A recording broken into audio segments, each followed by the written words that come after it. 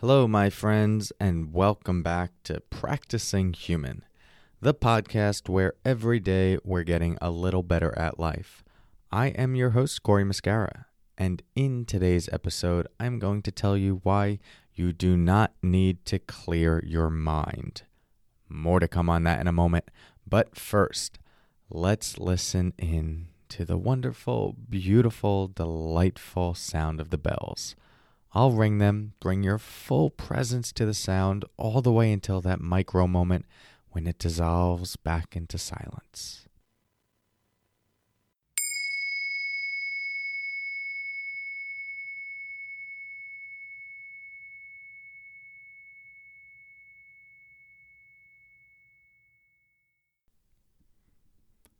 So, I think if I could put a billboard up for all meditators to see, it would say one thing: stop trying to clear your mind.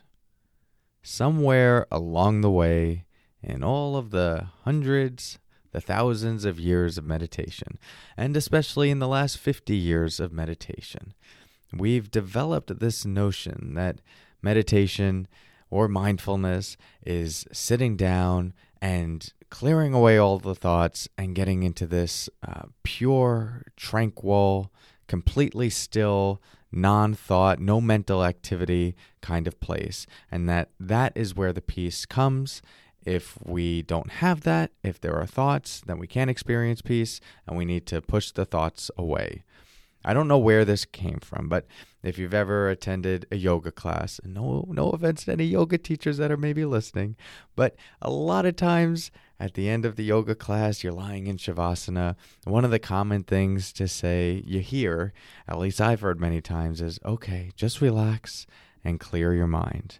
And it's a beautiful sentiment. It sounds nice until you try to actually do it, and all the thoughts come rushing in, and then the thoughts about how much meditation is so hard and you're not good at it and you can't clear your mind and everyone else must be great at it, and that just creates all this extra turmoil.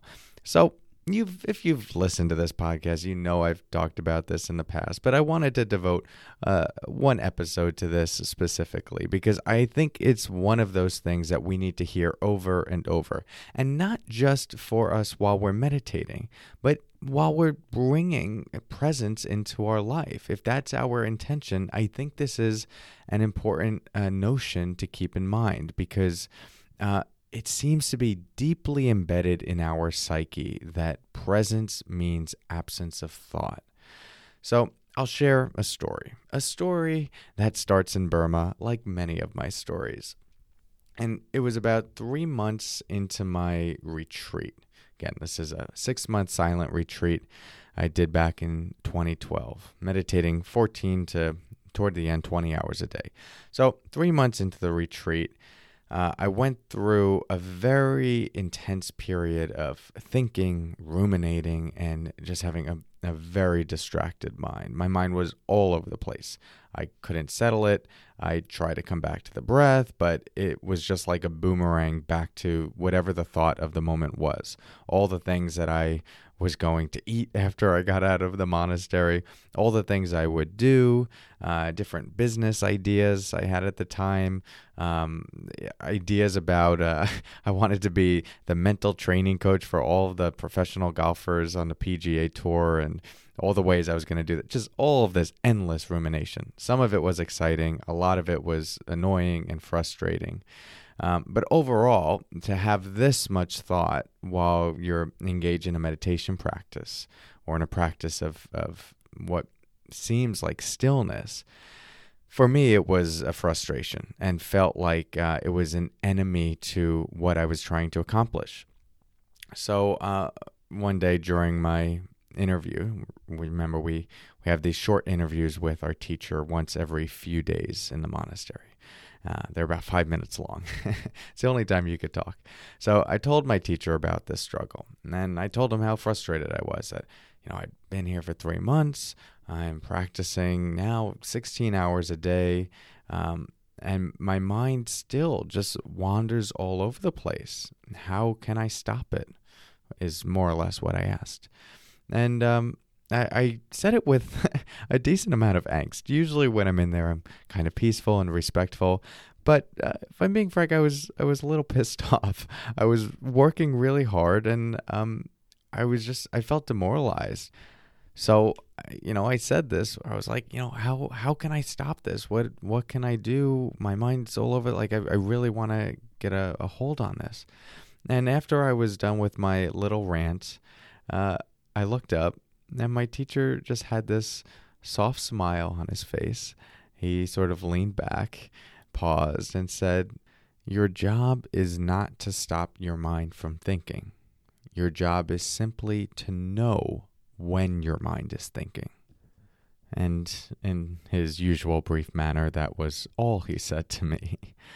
But in this scenario, that short, punchy, brief response was exactly what I needed to settle back into my practice, to let go of this deeper striving to try to get somewhere, clear thoughts away, accomplish something, control the mind, and actually befriend my experience. I don't know if I would have characterized it or described it in that way back then, this idea of befriending my experience. For me, it at the time, it just felt easier. It was like my job just became simple. Oh, I don't need to control the thoughts. I don't need to try to get rid of them when they're there. My only job is to simply know when my mind is thinking. Well, that actually feels much more manageable and doable. And so I took this back into my meditation practice. While I was sitting, while I was doing walking meditation, while I was eating, while I was resting. The goal wasn't to change the experience, wasn't to clear the thoughts or try to get to a still place. It was just to simply know whenever the mind has a thought. And going from this place of trying to stop a thought to a place of just seeing it when it's there was actually the very thing that pacified my mind. And only when I became okay with the thoughts did they start to subside, which is just like a glorious meditative slap in the face.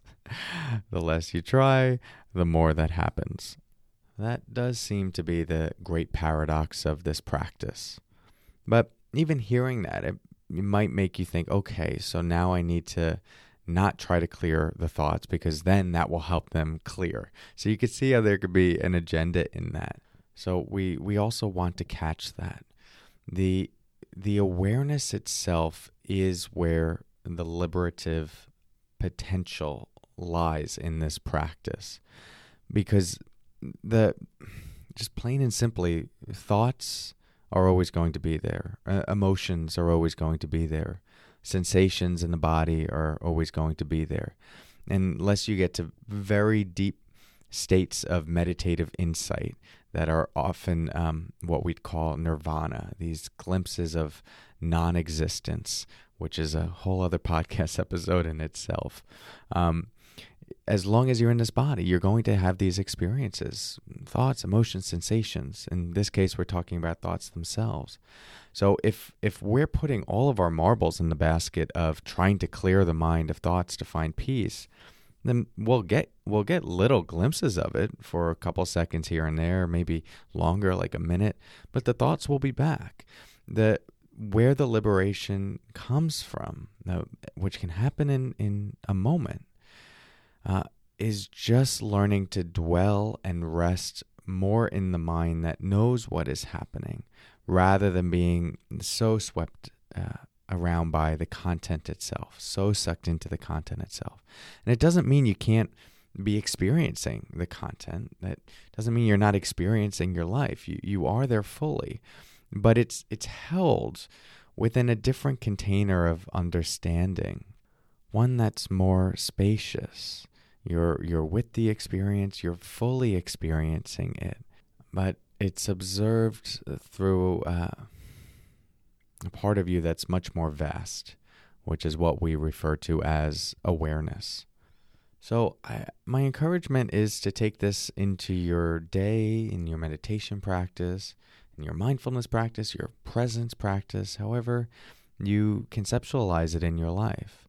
And instead of making such an effort to clear the thoughts, instead just see if you can know when the thoughts are there. It's something that we practice ongoing. It's not like you're just going to know it in a moment and then there's going to be complete peace. But the consistent holding those thoughts in awareness and not letting them become the dominating force and not constantly fighting them is slowly softening the mind's resistance to experience and resistance to itself. And I think we need this reminder, even if we know it, because I knew it in the monastery. It's not like I went 3 months of deep retreat not knowing that the agenda wasn't to clear thoughts. It was just something that was so deeply embedded in me that I needed that reminder from my teacher. It's like, hey, that's not actually what it's about. Remember, it's just to know your experience when it arises. And that knowing is where the entire path unfolds. That knowing is presence itself. So have fun bringing this into your day. It's an ongoing practice, which is why this is the Practicing Human podcast.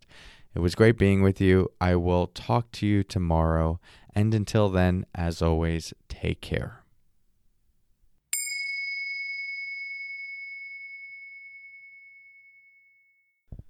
Hey, before you go, we got a couple announcements in the after party. First, for those of you in the Philadelphia area, as I mentioned yesterday, I will be coming for a book talk next week, February 6th, at the UPenn bookstore at 7 p.m. I would love to see you there. I'll give a little talk, share about the book process, do some reading from the book, and sign your books. So would love to see you there if you can make it.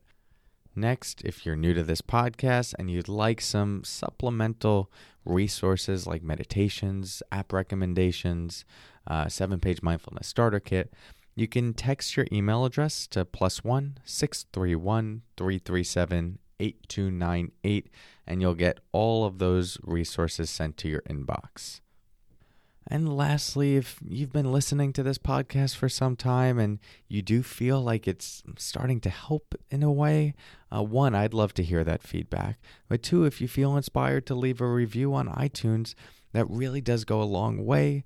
I love reading them. Other people get to read them, and it helps continue build our community. So that would be great as well, especially if you've been listening for some time and you really do notice a shift. That's one way to give back if you've been getting some benefit from this. Okay, that's all for now.